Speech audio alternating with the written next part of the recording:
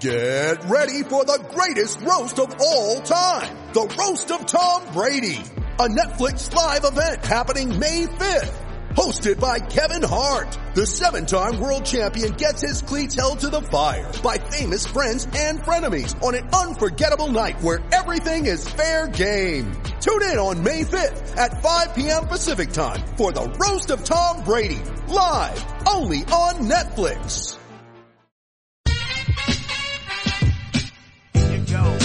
Here you go. 1998. 1998 was the year that Vince Carter first took the court as a National Basketball Association player, and he did it again yesterday. 22 years in the NBA. 22, I can't even imagine it. So here's what I'd like you to picture. This is the equivalent of, right now, R.J. Barrett, who just made his debut, second youngest player to ever score 20 points in his first game as a Knick. Imagine if he's still playing, and out comes Jimmy Butler's new daughter. That's what we're talking about. That's how long Vince Carter has been playing. Congrats, Vince. You are my man of dunking. See you soon on the court. We got to realize and talk about World Series. Don't like the off days. I really don't, because I want the games to happen. I'm ready for it. I know if you're Houston, you want to be playing because you certainly want no part of the distractions that have been taking place. But we've got Game 3 coming up tonight. Anibal Sanchez, who was really supposed to be the fourth starter for Washington, signed a 2-year deal before the season started to complement the top three in the rotation, has turned in a surprising season. Not for me. I had him in 2006 when he threw a no-hitter. Thank God for no replay because Eric Burns was safe. You know it. Anibal, Eric knows it. We all know it. Hanley took way too long to throw the ball. But in any case, he got his no-hitter. He's now on the Nationals, and he's got a chance to go against Zach Greinke. Zach Greinke was supposed to be giving his team at least a 2-1 lead in the series, potentially a 3-0 lead in the series. Instead, Zach is pitching for the Astros playoff life. They didn't imagine that when they brought him in from the Diamondbacks in the at the trade deadline, and they certainly didn't imagine that this series would go the way it has. But the best thing about baseball is that you need to win 4 out of 7 games, and it's only 2-0. So what are the keys as I'm examining and thinking about Game 3? The first key is very simple. Houston has to get rid of the cloud that is over its franchise. And this cloud has been moving in, and it sort of settled in right 2 days ago, and it hasn't moved, and then they lost 2 games. They've got to clear it. Clear the distractions. We've been talking about it nonstop on HQ. We've been talking about it on this show. And the cloud, what happens is players try to pretend that they're not distracted by it. Front office pretends they're not distracted by it, but they're on their phones. They're on Twitter. They've got newspapers. I wonder if they put newspapers in the clubhouse anymore. We do, but no one looks at them because they're all on their tablets and their phones. So you can't escape the reality of this story. A.J. Hinch, the manager of the Astros, has one job to do tonight, and that is to make sure that his players actually play. Because if you've looked at the defensive blunders, if you've looked at some of the poor approaches at the plate, that to me is distraction, lack of concentration. And when that happens, you actually end up having a big problem, as in you're down 2-0. Another key to this game, Houston has to not believe that they can hit a 3-game home run. Yes, I said that, a 3-game home run. What do I mean by that? When you're down 3 runs in the 9th inning, what we tell our players is, the leadoff hitter, hey, just get on base. But when that player gets down on the knob and starts swinging out of his shoes, we always say, what are you doing? The most you can do is make it so we're down 2 runs. Just get on base. Let's get the line moving. Sometimes when I'm down in a game, I'm actually rooting for doubles and singles instead of home runs because I want that momentum. If you're down 2 runs in the 9th inning and get a solo home run to lead off, you're down 1. You still need an at-bat. You still need a runner. You still need a base runner. So, Houston, you can't hit a 3-game home run. You can't win 3 at once. Win Game 3 only. Be down 2-1. Believe me, going into Game 4, you would then have the momentum. So, 3 keys. Houston, get rid of the distraction. Don't go for the 3-game home run. And the third one is the Nats. If Anibal Sanchez, Help the Nats avoid anyone in your bullpen whose name is not Hudson and Doolittle. What has been successful for the Nats is having Patrick Corbin come out of the bullpen to relieve a starter and then bridge all the way to Hudson and Doolittle at the back end of the pen. Sometimes it's been Hudson Doolittle, sometimes Doolittle Hudson. It makes no difference. It just can never be Rodney Rainey. You just don't want to see anyone in that bullpen other than Corbin, Hudson, Doolittle. But here's the catch. Corbin is slated to start Game 4. And the Nationals have a 2-game lead. So what the general manager, Mike Rizzo, president of baseball operations, told his manager, Dave Martinez, is we're going to start Corbin in Game 4 because the worst position we're in is down 2-1. The best position is we're trying to clinch. But in this Game 3, you will avoid using Corbin out of the pen. What's the one scenario where that won't work? In a huge, long, extra inning game, which I hope to avoid, obviously, but then you sometimes have to go to next day's starter, which in this case would be Patrick Corbin. But if that happens, who's the Astros Game 4 starter? One of my favorite things in baseball is when they announce that starting pitching in Game 4, and they put sort of an avatar of nobody. It's TBD versus Patrick Corbin. TBD is a very famous pitcher. He doesn't need any days of rest because he can go every day, and he can go for multiple teams at once. We always like to announce TBDs, and I never understood why. What's the big mystery? Is it a gambling issue? No, we're not betting on our own team. We're not betting against our team. Oh, it must be a strategy issue. We don't want the other team to know who we're pitching so they can't prepare for us. Well, that's not it either, because guess what? With analytics, with technology, we are prepared for every single pitcher on another team's roster before the series even starts. And we know exactly who the starters are and who the relievers are in the bullpen, so we're prepared for anybody. So it's not like we're fooling anyone by having a TBD, so that can't be the reason.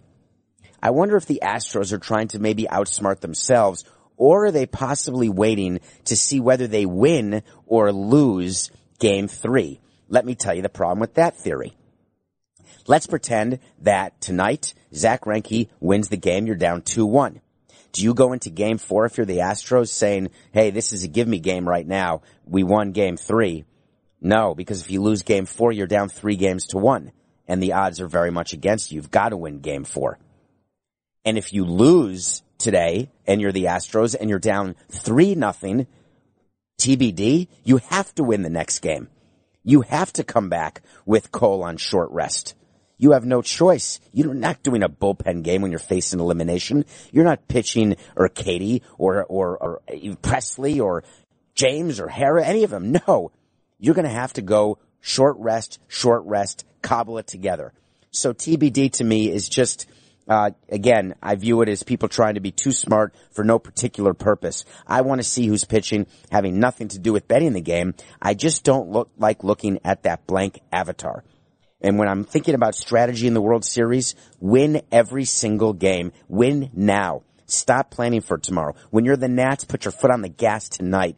Let Sanchez, let him go as deep as he can go. But if you have to use Corbin to win this game, who cares about Game 4? Win tonight. Not enough managers do that. If I'm a manager and I'm telling my manager what to do, I want to get a ring. To get a ring, I have to win 4 games. I don't care how I win them. Do whatever it takes. So if Corbin has to go tonight, I would say let Corbin go. It'll be interesting to see if the Nats agree with me. One of the other things that I've enjoyed watching during this off day is how little there's been talk of the World Series. It's been bothering me greatly. And the reason it's been bothering me is because the entire focus is off the field. Now, as a PR person, you've heard, or P.T. Barnum once said that any publicity is good publicity as long as they spell your name right. I think you all know, people who know me, I don't like when you put a P in my name, and I'll correct that anytime I can because I'm Sam Son. Maybe at David P. Sampson on Twitter throws people off, so they put the P in the name Sampson instead of my middle name, which is Philip. I actually don't know why they do it, but the fact is that I want publicity. Everybody wants publicity. That's what you're trying to get. Is it okay if they're talking about you negatively or positively? This is the crux of the World Series issue that is being faced right now by the Commissioner of Baseball and the Houston Astros organization. What's supposed to be the greatest week in baseball has been overcome by the off-the-field travails of the Houston Astros. Where do we start? Let's start with the fact that their assistant general manager, Brandon Taubman, did the unthinkable and got himself involved in a domestic violence situation, talking about one of his players, Roberto Osuna, when they were clinching the series over the Yankees, the league championship series. He said some words he shouldn't have. Then he denied he said them. Then the Astros denied he said them. I'm summing up for you. Then the Astros said, oh, I guess he did say them. Then MLB said, we are going to investigate. And then yesterday came what people hope in the Astros organization is the final word, but I'm here to say it's not. Jeff Luhnow, what say you? First of all, apologies to Stephanie and to the rest of the people that were involved in the incident. We have separated with Brandon Taubman. He's no longer an employee of the Astros.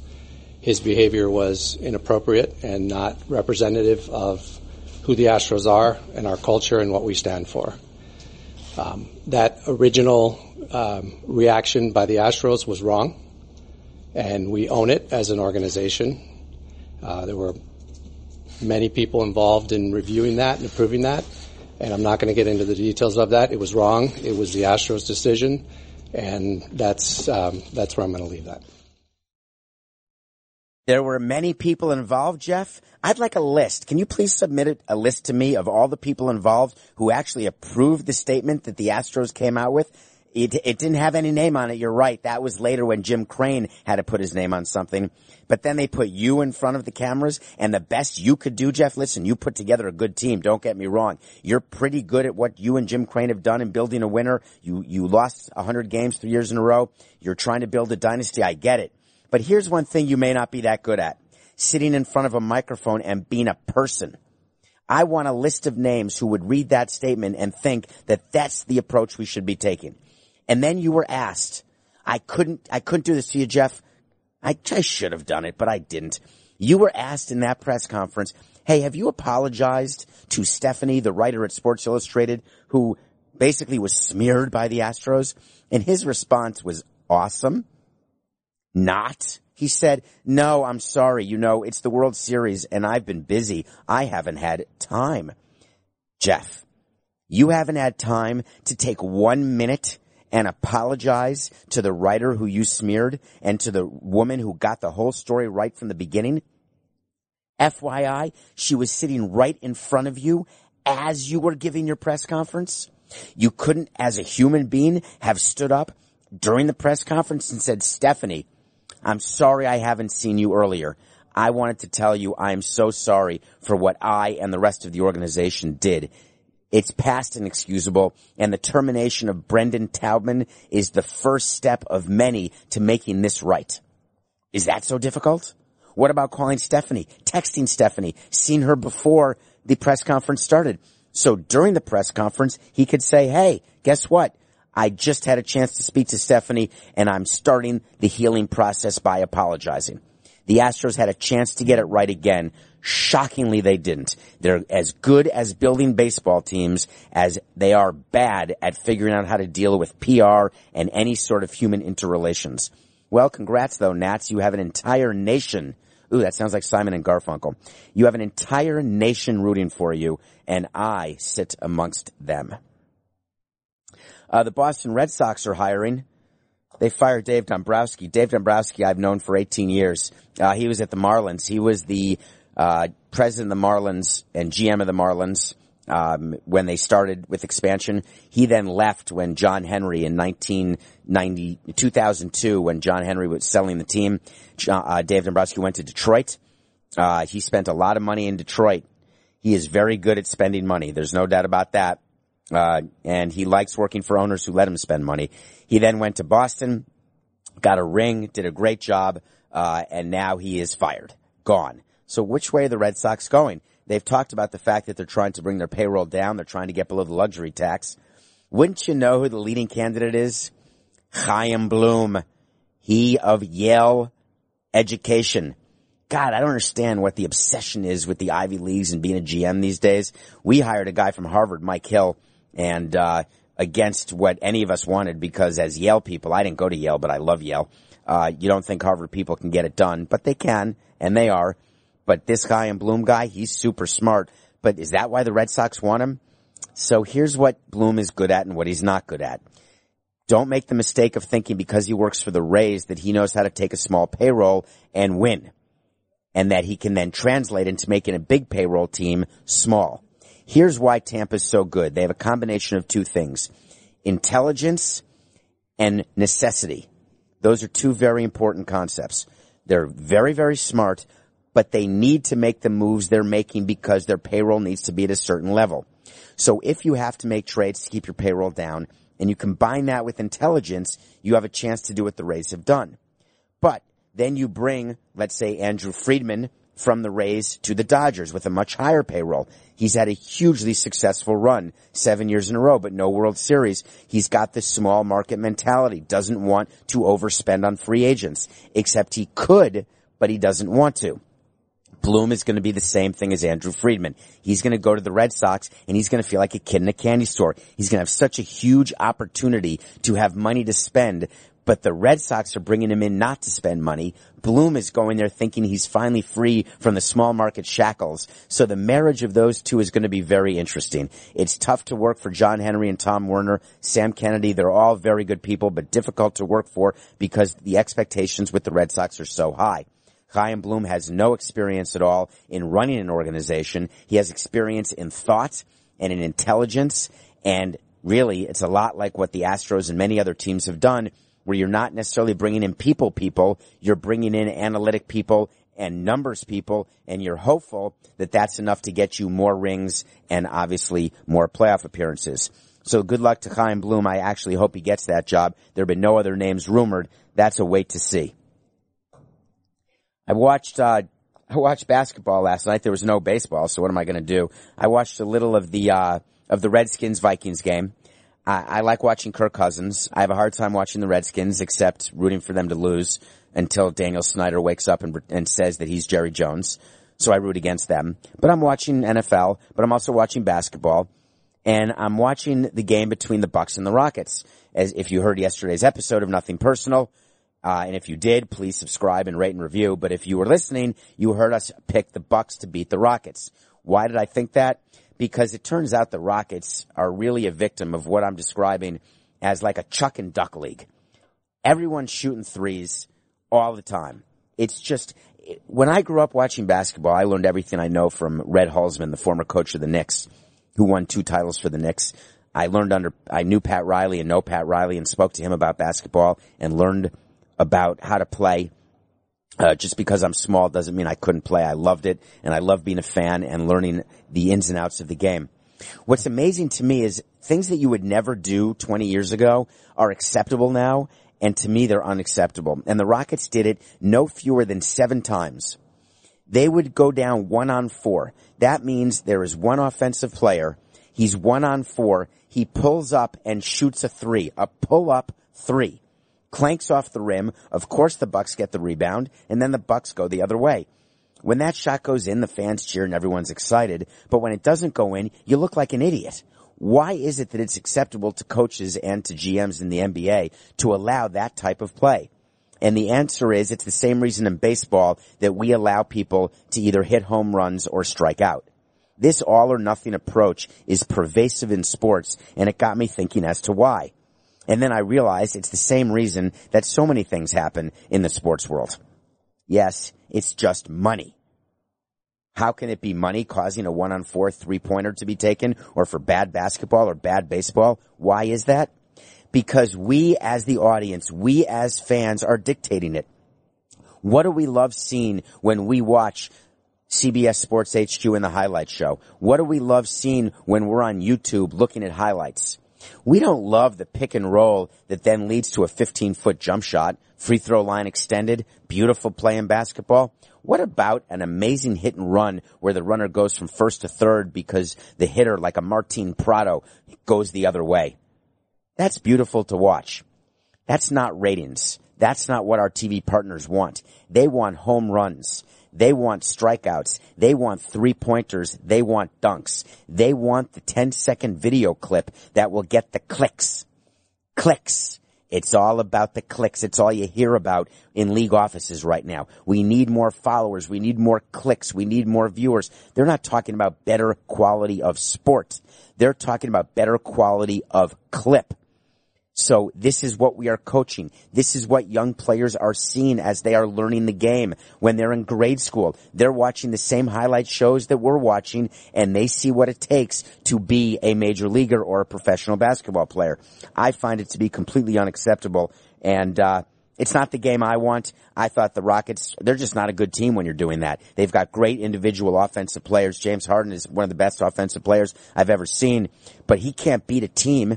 And Giannis and the Bucks played a better game, and by that I mean they hit more of the 1-on-4 3-point shots. One thing that I was talking about, I was a fan when I was a kid. I would go to Knick games. Ever since I was a little boy, I went to Knick games. All the way really through 1999 when I was no longer a little boy, but I felt like it. My life revolved around the New York Knicks. I wouldn't want to go out and socialize on road games. I would want to watch it. I would stretch before games. I had a uniform that I would wear. It was a Knicks shirt. I had a towel because I would sweat, and I would be calling plays, and I'd be very focused on things that were going on off the court, what was going on in Madison Square Garden with who the sponsors were, and this is when I was young. And one thing I got a big chance to do was to be a heckler. I loved to heckle. But I always heckled responsibly. I never swore because I wasn't allowed to, and I never wanted to. I wanted to hurt the players with my words and with my articulation and gesticulation. I didn't want to hurt them by insulting them and their personal lives or how they looked. No. So, for example, one of the great heckles of all time was to the owner of the Philadelphia 76ers back when Sean Bradley was playing. The owner's name was Harold Katz at the time. And I was sitting a few rows behind the opposing team's owners. And so I would get in the ears of not just the opposing team players, but also owners of the opposing team. It's actually the first time I ever met Jerry Reinsdorf, was heckling Jerry Reinsdorf and Jerry Krause about certain mistakes they had done and in putting the Bulls together prior to, of course, Jordan breaking my heart for 6 out of 8 years. So Harold Katz, the Philadelphia 76ers, is sitting there. Sean Bradley, if you remember him, the 7'6" player. I think he was from Utah. I can't remember. But it didn't matter. I don't care about religion. I don't care about color, creed, height. I love short guys. I love tall guys. I love, if you can play, I love it. But Sean Bradley was overpaid, completely overpaid, signed to a ridiculous contract by the Sixers. So I yelled at Harold Katz. I said, "Hey, Harold, do you know that Sean Bradley has a Hoover hooked up to your bank account, and he is sucking out $1 million every time he turns the ball over?" No swearing, but it was cutting because Harold Katz knew that he had overpaid. He knew his team was bad. And these are the type of heckles that I like to see. I'm telling you this story because life has changed. Fans have changed, and it is inexcusable, and it is causing a major concern between players and fans. Now fans believe because of social media, players are more accessible. Everyone feels like they know the players or celebrities just because they see them on Instagram or see their views on Twitter. I never thought I knew the players. I knew that they were like athletes and superstars, unattainable, untouchable. I could yell in their general world, but that's the best I could ever hope to do. Now people think they're in the world of their favorite players. But when you've got the lovers, you've also got the haters. There's no reason for basketball players to be subjected to racist and verbal taunting the way that they have, or in baseball, or in the NFL. And don't get me wrong, this isn't a one-off occurrence. This is happening commonly, where fans have crossed the line. We talked about it in this show about throwing things on the field at Yankee Stadium. I don't want to do that. We're not talking about it. We're talking about how do we solve the divide right now between fans who believe that they know the player only because of social media versus fans having respect for what the athletes are trying to do both on the field and off the field. That's one issue, coupled with the second issue, which is why are fans so close to the athletes now? Second one first. Money. We are making sure that media doesn't get in the way, advertising doesn't get in the way, Players don't get in the way. We are putting people closer and closer to the action, closer and closer to the players, because that is where you make the most money. Courtside in the NBA, the Spike Lee seats, you are on top of the players. Spike Lee is a great heckler, but he was never disrespectful. The worst he ever did was put the choke sign to Reggie Miller of the Pacers, who then crushed us, the Knicks, and gave the choke sign right back. That's all in good fun. But if you've got a drunk person, or worse, an illiterate, angry, racist person who is taunting fans, as a fan taunting players, you have a situation where safety is being compromised and players react, and then the players get suspended. The players get fined, and all that happens to the fan, all that happens is they lose their season tickets or they're not allowed in the ballpark any longer. I've got a proposal. I want it to be a crime. Why can't we make this world slightly nicer than it is? Why can't we make it okay, again, to be nice and to engage in debate, into debate where it's not name-calling and it's not based on hatred? Why can't we make it so we can have access to our favorite players and actors, but we do it in a respectful way? I say make it a misdemeanor, a real crime where you get arrested and you get taken out in handcuffs if you say inappropriate things. Don't give me the freedom of speech argument. Don't give me the freedom of expression argument. You are in somebody's arena. You are in somebody's ballpark. You play by their rules. When you buy a ticket and walk in, it's their rules, not yours. And if you do something racist or that possibly could interfere with the safety of the athlete, that's a crime. Then on the other side, for the athletes, it's zero tolerance. You may not engage. You may not engage with fans who are committing crimes. You may not. Zero tolerance. Automatic suspension. You spit on a player, on a fan, and you're a player, suspended. You talk back to a fan who has been taunting you. There are microphones everywhere. There's cameras everywhere. It's not like the old days where the second person in the hockey fight gets the 5-minute major, or the second person in a brawl gets the ejection in the second technical in the NBA, or gets thrown out of the MLB game. No, it's not like that at all. We've got cameras everywhere. Building Marlins Park, we made sure that we could see every fan wherever they were. Doesn't matter. I mean, not in the restroom. At least the entry to the restroom, yes, not in the stall. But cameras to make sure that we are going to know if you started something. So what I propose, and I will go to the mat on this because I don't want to give up the access that fans have to players. It's too important. I don't want the players to be as unapproachable as they were when I was young. I want players and fans to live together and to show the product that we have in baseball, basketball, football, all sports, to show the grace and talent of these athletes. And to do it, I want to get people closer and closer. But with that comes responsibility. And if fans cannot uphold their side of the bargain, you're going to pay for it. We're going to put it in the penal system, and we're going to make it come to an end. Because I'm tired of one bad apple ruining it for millions and millions of good apples. So if you're the bad apple out there, not any longer. Vince McMahon, is your stock down? I don't know what's going on, but you're starting a new league. You got yourself a new TV deal. And for whatever reason, you're going cheap on players. And for me to side with players is staggering. I'm trying to hold salaries down every minute of every day. I want to pay as little money as possible to every single employee and every single player. But you have to pay in order to get talent. And when there's expiring talent, you have to pay more. What does that mean? If I can replace person X with person Y, I don't have to pay person X that much money. In baseball, we call it wins above replacement. But as an employer, I just call it people above people. Player A, person A, gets paid $50,000.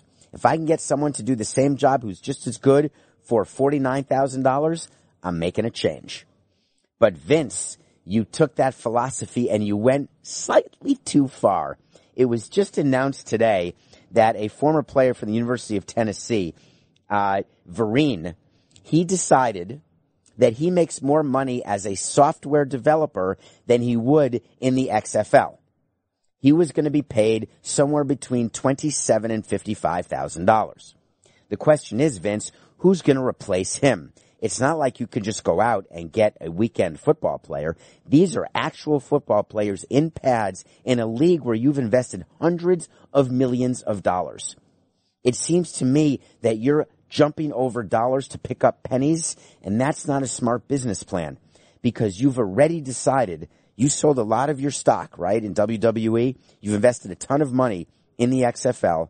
You just had your draft. You got the TV deal where you're going to get exposure on the networks. You're doing what other failed leagues have not done.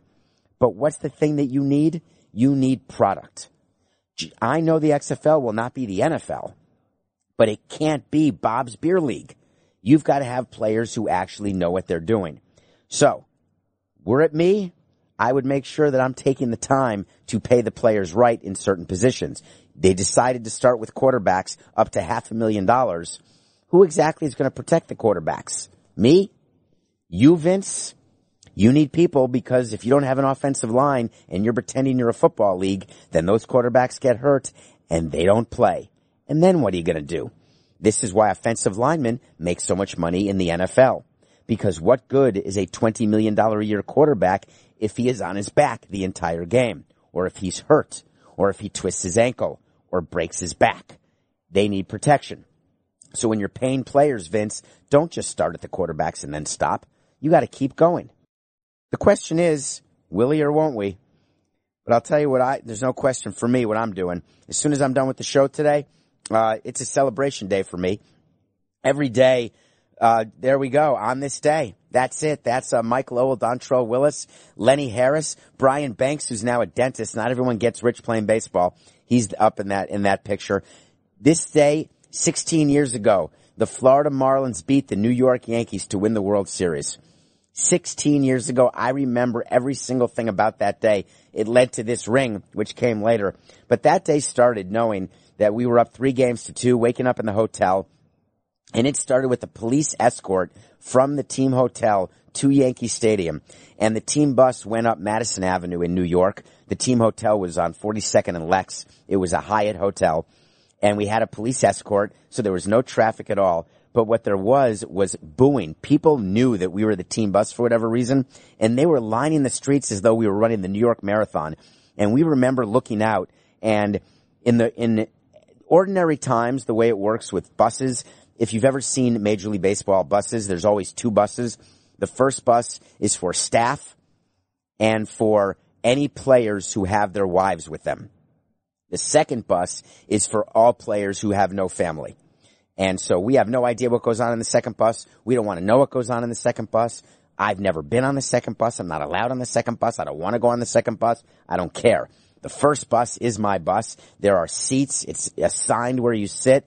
And it's always fun to watch the players get on the first bus who have their family with them. And they're sort of meekly looking at management because they have to walk past management to go sit toward the back of the bus. But come World Series time, it's all for one, one for all. There's not specific assignments of buses. We all just have to get to Yankee Stadium and get back after the game. It's literally you run for whatever seat you can get. So we're going up Madison Avenue. We get to the ballpark, and it's Yankee Stadium. We pull up, and people on the bus were not quiet. The players were not quiet. And that's when I knew we had a chance to win. They were actually excited. They were yelling out at the fans who were watching and booing as we pulled into that little parking lot across from the old Yankee Stadium within the chain link fences where people would stand up against the fence like we were the prisoners or they were the prisoners. And our team was so confident. We had Josh Beckett going on the mound, a 23-year-old, and he was going to win. We were going to win. And it felt a lot like Tom Hanks in League of Their Own. We're going to win. Except we did, and the Yankees were so angry about it. So 16 years ago, I'm watching the final inning, and that's the beginning of the relationship I had with Derek Jeter, actually, who all those years later ended up ending my baseball career in an organization.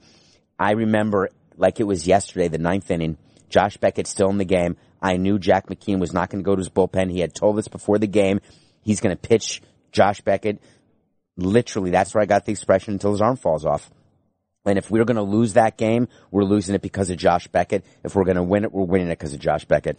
Ugueth Urbina's arm was tired. Looper's arm was tired. Chad Fox had been overexposed already, back then. And we weren't going to go back to Dontrell. Who is a bullpen guy, having been a starter throughout the year. So Josh Beckett is in the game, and it's 3 outs to go. We're winning the game 2-0. And I know that it's Jorge Posada who'd be the third out. And I was calculating how many batters until Derek Jeter would get to hit. And I remember like it was yesterday, Derek Jeter had his, you know how in dugouts there's padding, and he was leaning up on the padding, and his face was just watching the game. And it occurred to me that Derek Jeter was doing exactly what I was doing. He was just watching the game. He had as much to do with the 9th inning as I did, and I was sitting on the outfield side of third base. And I remember looking into the first base dugout where he was and realizing we're going to win. There's nothing Jeter can do. It's not like Michael Jordan can break my heart the way he did as a Knicks fan all those years, or the Houston Rockets can break my heart the way they did in 94 and 95. Derek Jeter was not going to break my heart that year. He waited. So we win the game. We celebrate. That's Miguel Cabrera, Bob Dupay, the old president of baseball, and Larry Beinfest, the GM of that team and the architect of that team. People say it was Dave Dombrowski, but Larry Beinfest came in with the owner Jeffrey Lurie and made some moves that were the difference between us winning. And that's what you play for. That picture with that ring. That's this exact ring in that box. That's Miguel Cabrera's ring, and he still has it.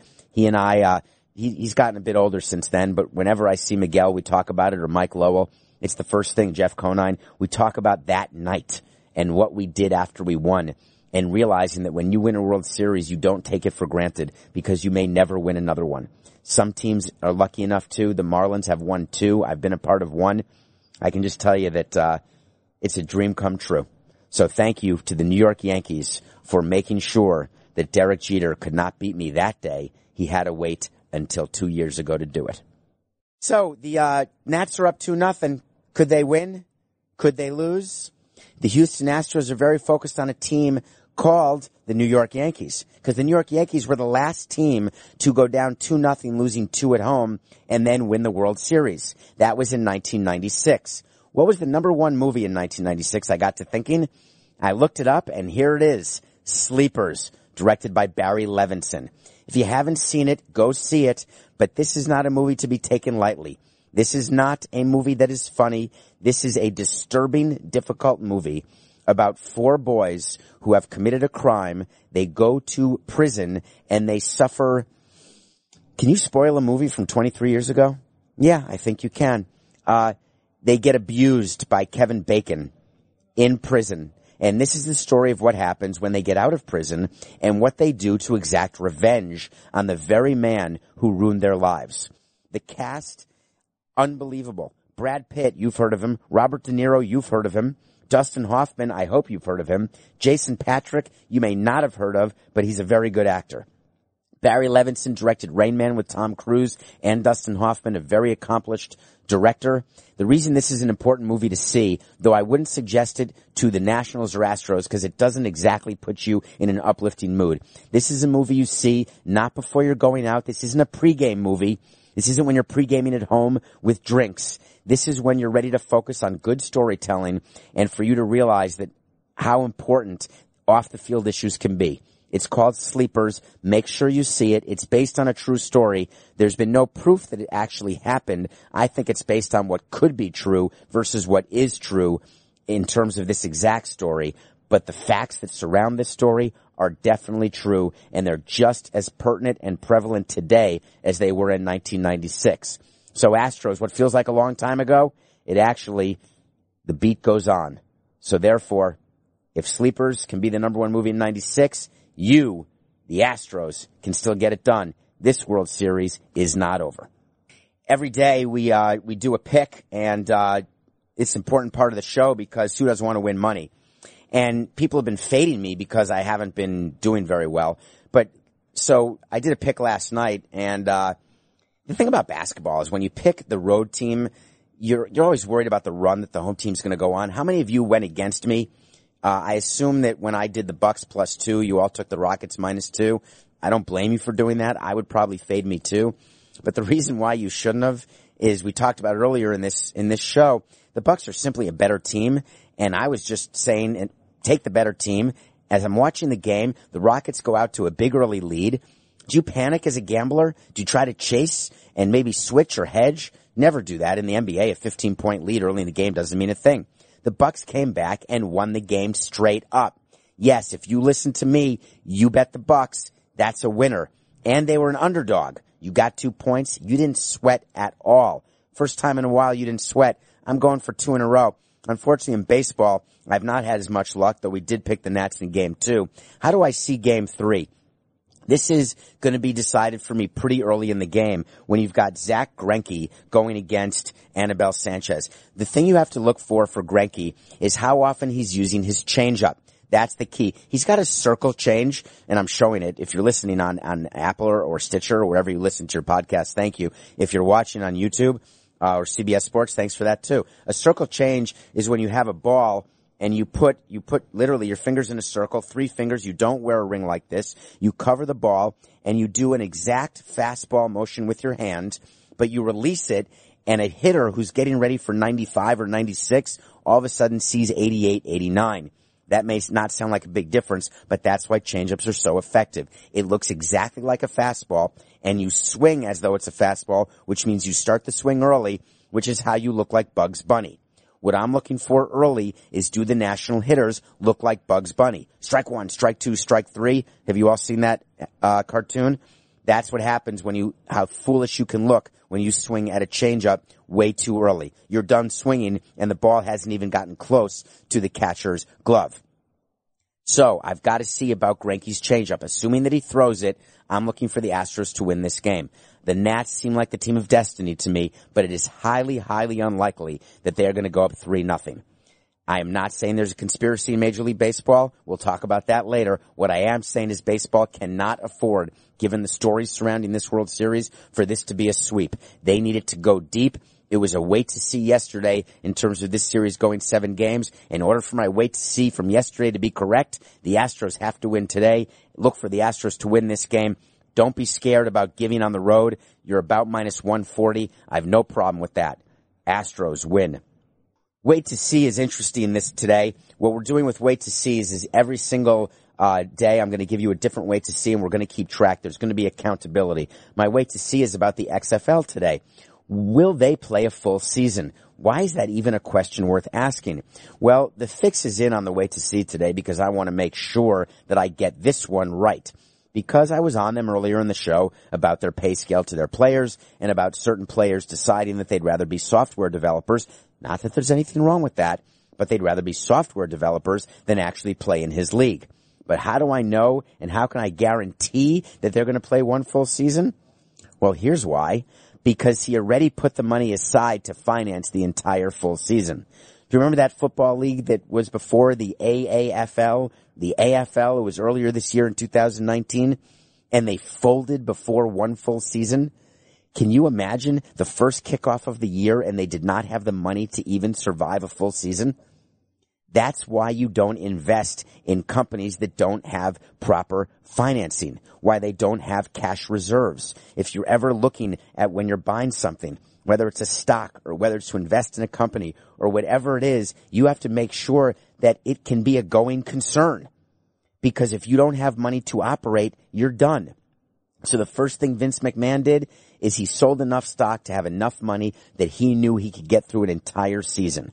I'm not saying there's going to be a season 2, but my wait to see is, will XFL actually play a full season? That is a guaranteed yes. But of course it's wait to see because they haven't done it quite yet. I have absolutely so many more topics I want to cover today, so I'm going to end with one quick one that really is sort of fun. I got to go back to the World Series because I'm remembering one quick story to tell you.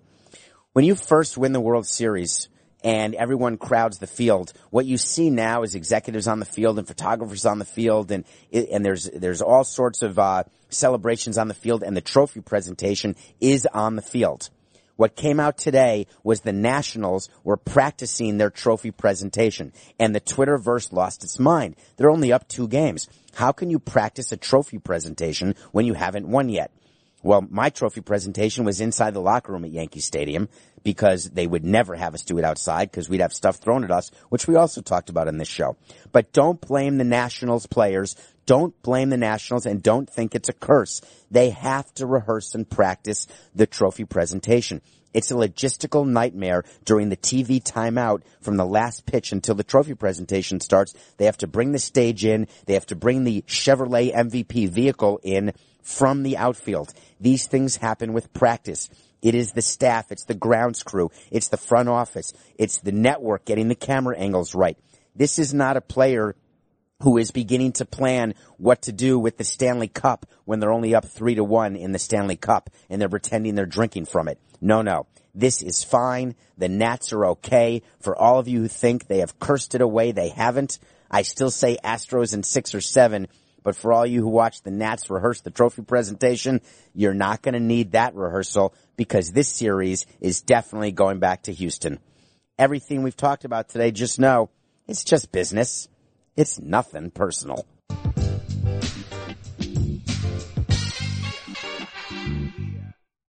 It's happening daily. We're being conned by the institutions we used to trust. The mainstream media is distracting us with meaningless headlines instead of focusing on the harsh realities facing American families. Time is short before something big happens, and that's why so many folks are preparing. They're becoming self-reliant by investing in emergency food storage from My Patriot Supply. Go to MyPatriotSupply.com and secure 4-week emergency food kits for each member of your family. Each kit contains tasty breakfasts, lunches, and dinners, averaging over 2,000 calories per day. Save $50 on each 4-week food kit you purchase. Plus, get free shipping on Ready Hour 4-week emergency food kits. You're not ready if it's not Ready Hour foods. At My Patriot Supply, you can also get solar power generators, water filtration units, heirloom seeds, and survival gear.